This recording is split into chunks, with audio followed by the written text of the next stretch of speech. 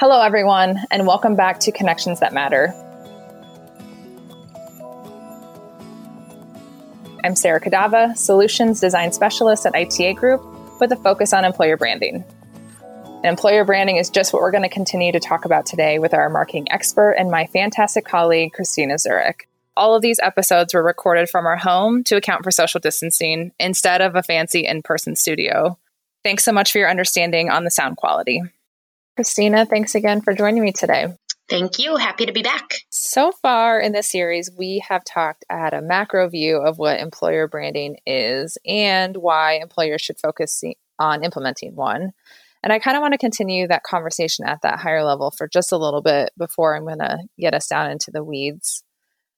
So making a successful employer brand, I think, can seem a bit like cracking a secret code. At least at times it can be daunting. Christina, could you unlock some of the key components of employer brands that make one successful? Yeah, I would say my belief is that if you can find a way to tell an employer brand story that helps people understand cultural norms, is authentic to what they actually experience, and helps them relate to each other, you're really checking all those main boxes that you need to for it to be successful. And I know that might sound oversimplified for some of the stuff that we've gotten into, but really, that's what it shakes down to. And absolutely, there are a lot of tactics and tricks and things like that to get there. But really, at the end of the day, it's about reinforcing that connection at the organizational level and at the individual level. So I want to shift and dial in our focus a little bit because we haven't really talked about how this looks from the lens of an employee. And ultimately, that's who we're trying to communicate to and who we're trying to connect with. Do you have any best practices or research that might help kind of a secret code of sorts on what makes employees want to stay or remain loyal to a company, maybe specific to employer branding, but also overall? Because there's just so many things that motivate and engage people. But I will say what I love about employer branding is that it does help you kind of narrow your focus and figure out how specifically you can use that as a tool to help retain people and help them stay loyal and engaged for your company. And so, as far as the research out there, one thing that we really lean into is some proprietary research that we did at ITA that we call the psychological benefit framework. This is, again, something that I could go on forever and ever about, so I'm going to try to hit it at like the 30,000 foot level. But basically, we use principles of social psychology to help validate and better understand what it is that ultimately retains employees. What do they care about? But more than that, what do they care about so much that it's going to make them want to actually be an advocate for your organization too? And so I'm sure you can appreciate how well that aligns with employer branding and what organizations are often trying to do with those employer branding campaigns. And so, I'd say this is particularly relevant in terms of cracking that code and kind of what that methodology is that we lean into. And specifically within that, we lean into what we call the identity benefits. And basically what those help us understand is how people socially and culturally identify with the organization. Is there anything that really has stuck out in the research on the identity benefits that would help our listeners dig in even further to make sure that their brand is hitting on all of the key points that employees need? So I would say the two most important elements of culture that we evaluate when applying the psychological benefit framework to an organization is we want to really understand two dimensions of culture. One is the appeal of it. So do people actually like what they're experiencing? And the other would be the clarity of it, kind of how consistent is the culture. And so what I think is really important about both of those dimensions is that they both need to be pretty strong in order for you to ultimately succeed at kind of where we started this chat of trying to create a culture that people connect to, a way that people connect with each other and with leaders and really to the brand itself. And so that's really what we try to dig into and figure out. What is the culture? Do people like it? And is it consistent? And those two pretty big questions will help us usually unearth some area of opportunity as it relates to this type of an initiative. I'm only laughing because I'm going to date myself with my next question. So there was a Mel Gibson movie a few years ago called What Women Want. And I'm going to ask something similar with what do employees want from these employer brands? What have we uncovered when we've listened in on these surveys or even done focus groups? Do you have kind of some best practices that or key themes that have come out of those conversations? Yeah, I would say more often than not, we find that people don't feel like a culture is consistent. They're pretty quick to point fingers at different departments who maybe run by different rules or have different attitudes, or even maybe some inconsistency in terms of how maybe layers of leadership act in the organization versus individual contributors. I'd say those are two of the biggest gaps that we often will see. What's interesting is that's a tough line to balance because it's actually not a bad thing. If you see a little bit of inconsistency, it's when it gets grossly out of hand that you need to kind of reel it in. So, for example, I think it's completely fine for there to be some subtle variation within an organization in terms of how things get done because different roles need different norms and behaviors. Where it could maybe become an issue is if there's a lot of negativity coming out of one area of the organization, or something along those lines where it's just really skewed. Traeger grills, for anybody who's not familiar with them, they are probably one of my favorite, most controversial stories of how this whole thing can manifest. And they're this specialized grill manufacturer. And they had recently appointed a new CEO a few years back. And he realized pretty quickly, his gut was telling him that there were some underlying cultural issues that were causing a lot of tension within the organization. And so they actually had to make this tough decision that they were going to outsource some of their warehousing and trucking operations, which was going to displace some workers, something that I think we all can relate to right now with the struggles that organizations are going through. But what was different there was that people weren't just angry. They actually set a truck on fire and were in the process of forming a mob before they were able to shut that down. So obviously an example of one area of the organization really having some cultural difficulty here. And so, their CEO, Jeremy Andrews, has talked about this before as, this was that signal point to him in a very visceral way that there was just this crazy degree of misalignment in the organization. And so I would say he did probably a little more of an extreme revolution than we typically see.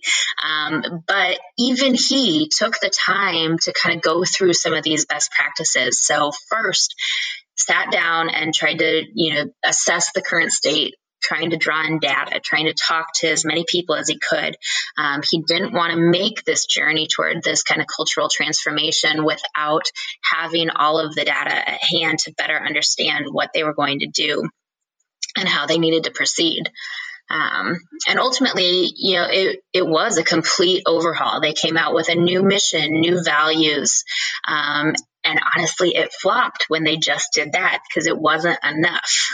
They actually realized that you can bring this new mission and these new values out. And if you still don't have the right mentality, if you still don't have that right balance of consistency in the organization, they're never going to adopt to that. And so a few years down the line, they're doing much better, but it literally took a moving of the headquarters to a different state. It took a lot of training. It took a complete rebrand of what it means to internalize and actually act out on those behaviors that they could teach people. And, it came with some people moving on to a different organization too that maybe was a better fit for them. So I'd say that's probably the most extreme example, but I think it's important to hear that some organizations have gone through that type of change just because they have recognized the importance of having that reasonable degree of cultural consistency and cultural clarity. So on one hand, there's buy-in. And I think something that's a little bit different is like a grassroots groundswell of positivity and excitement to really get behind a brand. So are there any different thoughts on how to get employees excited about this new brand that's being rolled out? Involve them in the process, help them, co-create it with you. But obviously, especially in a large, complex organization, that can be tough to do with everybody. And so that's where you need to take credit for the work that you did do up front. And what I mean by that is show examples of how you've tapped into actual workers from your company to help create what it is that you're doing. Don't use stock photos of people ever when you're talking about your own employees. That's one easy rule to follow. But what I've seen a lot more of lately is video footage, and I love it. I love the way that brands are going out there and they are showing examples of an employee talking about maybe a challenge that they've overcome in their career there and how that has helped them to be a better employer, help them to lock into their purpose for the organization. So that's one thing I love seeing. And I think that employees learn so well from each other. And so it creates this kind of groundswell of excitement that's absolutely critical to the successful launch of a messaging campaign like this. So I'd say that's definitely a top tip. The other thing that I would say is look at how you can continue to reinforce that messaging at different points in the employee journey. So what I mean by that is obviously everybody in your organization comes from a different perspective in terms of how long they've been with the organization, what are they going through currently in their professional life with their organization. What are their current engagement levels at? All of those things are important to factor in. And so I always recommend that clients sit down and we kind of work through journey mapping for kind of some common scenarios of let's maybe look at somebody who is new to the organization versus let's look at somebody who's been there for a few years and maybe is looking for a different move internally and trying to figure out their growth pattern. And let's look at somebody who's been there for years and years and they're pretty comfortable where they're at, but maybe they might be a little harder to convince of some of these new behaviors or norms that you're trying to roll out. And so by really sitting down and thinking through, kind of putting on your glasses to be in the shoes of those people, you can sit back and think about different ways that you can reach each of them that are going to resonate more based on where they're at in that life cycle. And so I think it's really through that personalization and that personalized outreach that you can make some great strides in terms of tapping into some of those people who maybe might be a little harder to reach or might just need to hear a little different message for it to resonate with them. So we've talked about what gets employees excited. Now we need to talk about what will get your leadership excited and what will get them to go all in on an employer brand strategy. Internally, how can our listeners convince any naysayer stakeholders that investing in an employer brand is worth it? I think you have to lock in on hard numbers. I wish that we all lived in a world where great ideas just could be moved forward with because they sound good. But the reality is we're all working at organizations who are having to justify investment now more than ever. And so I think that, that's always my advice when talking to an organization who's looking into this is look at what are the hard numbers that you're looking to actually impact. And I think it's important to look beyond just the talent acquisition savings. I've talked before about how so many times that's where this kind of type of activity gets focused in on.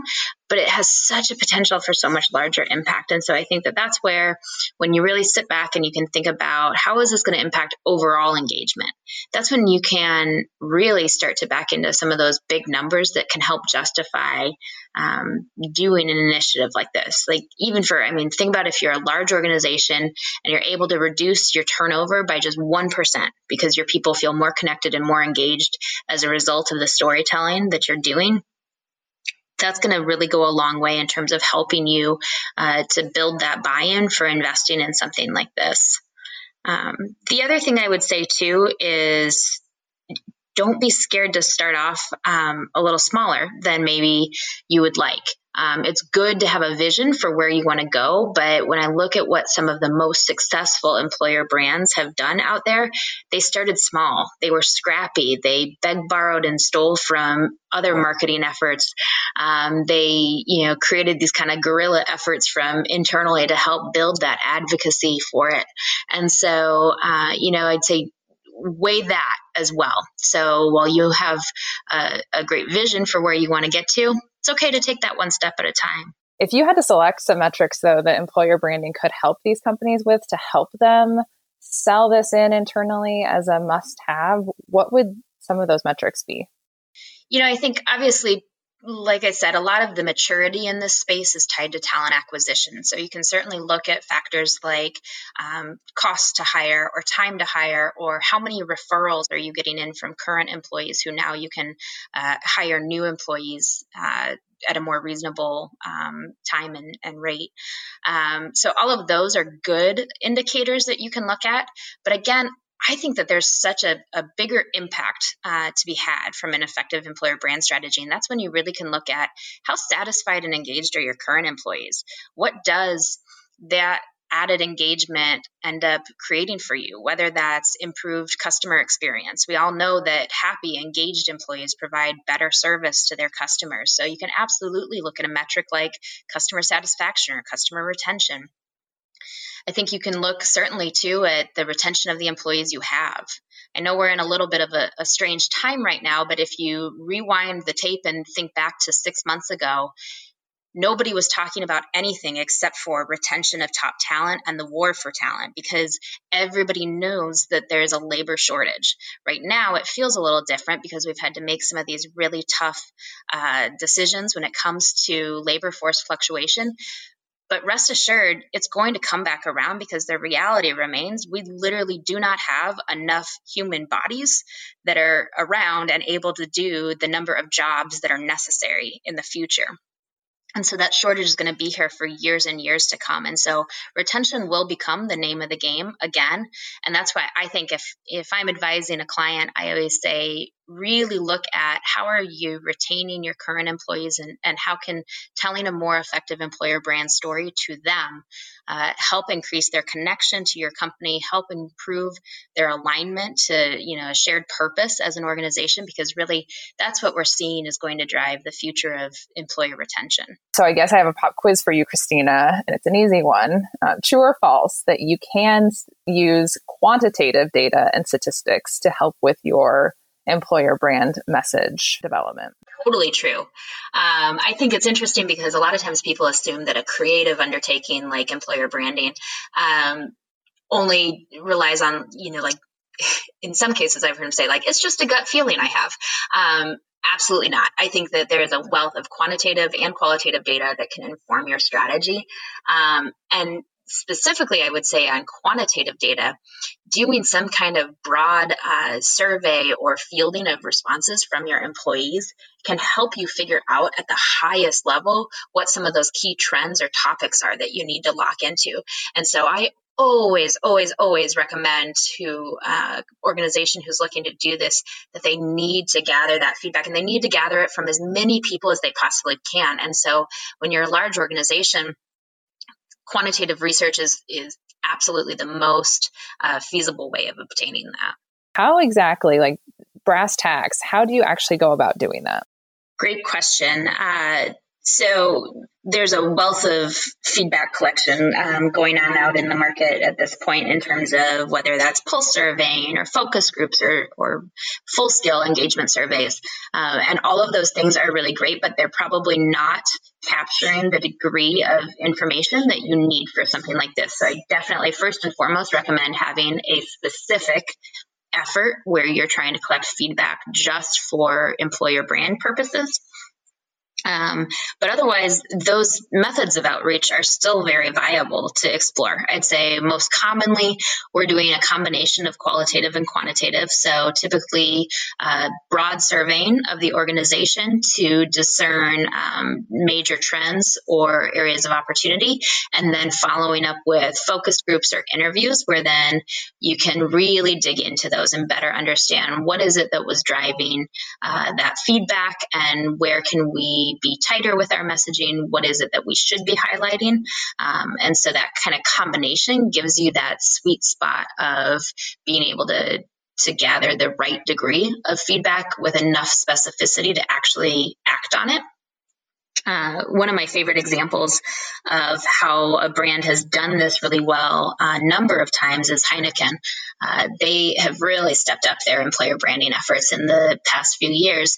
And what I love about it is they start every single time with research in their markets. And so typically what they do, because they are this large global organization, is they choose 10 to 15, maybe 20 different markets around the world where they go and they actually talk to their people in each of those markets. And so what's nice about that is it ends up resulting in a messaging framework that is going to resonate no matter where people are located, which can be tough to do. And so that's why that step is so important.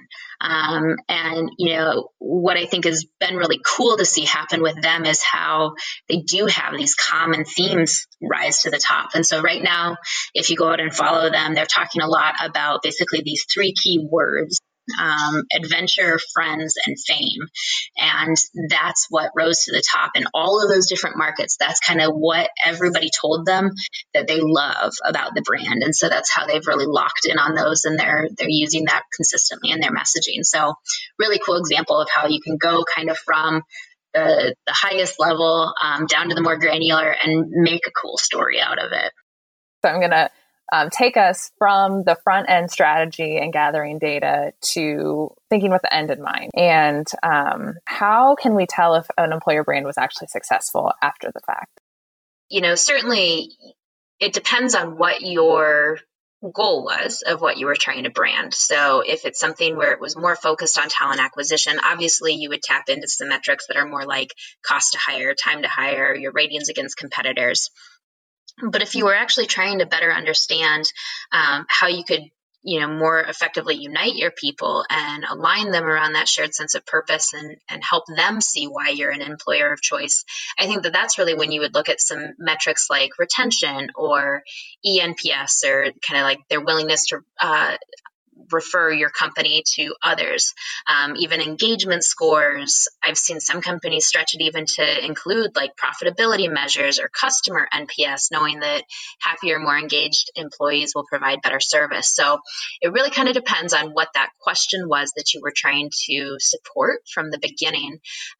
But ultimately, any successful brand, you need to make sure that you're involving some kind of quantitative analysis at the end to validate what it was that you look to do, because this is not a soft science. I think it's something that can absolutely be measured, and then that by showing the impact that you're creating, that's how you can really continue to justify the work that you're doing for the organization. I know we're all pushed to do more with less sometimes, and so those hard numbers to help you prove that return on an initiative like this are just so important, and I can't emphasize that enough. There you have it, ladies and gentlemen. As we wrap up our second episode, let's recap some key takeaways on employer branding. Be authentic. Tap into your people for feedback to determine what questions you need to answer and issues you need to solve. There is no one-size-fits-all with employer branding. Sometimes you just need small tweaks, and sometimes you need a complete overhaul. And while this may seem like a soft science, take it from Christina, myself, and all of our colleagues at ITA Group that you can absolutely use hard data to prove the value of an employer brand initiative. Thanks again to Christina for joining me, and thank you for tuning in. I hope you're getting lots of valuable information that you can take back to your team. We do have one episode left, and in that, we'll talk about how to get started implementing an employer brand. And I just can't wait to dive into it. But until then, have a great day, and we'll talk to you soon.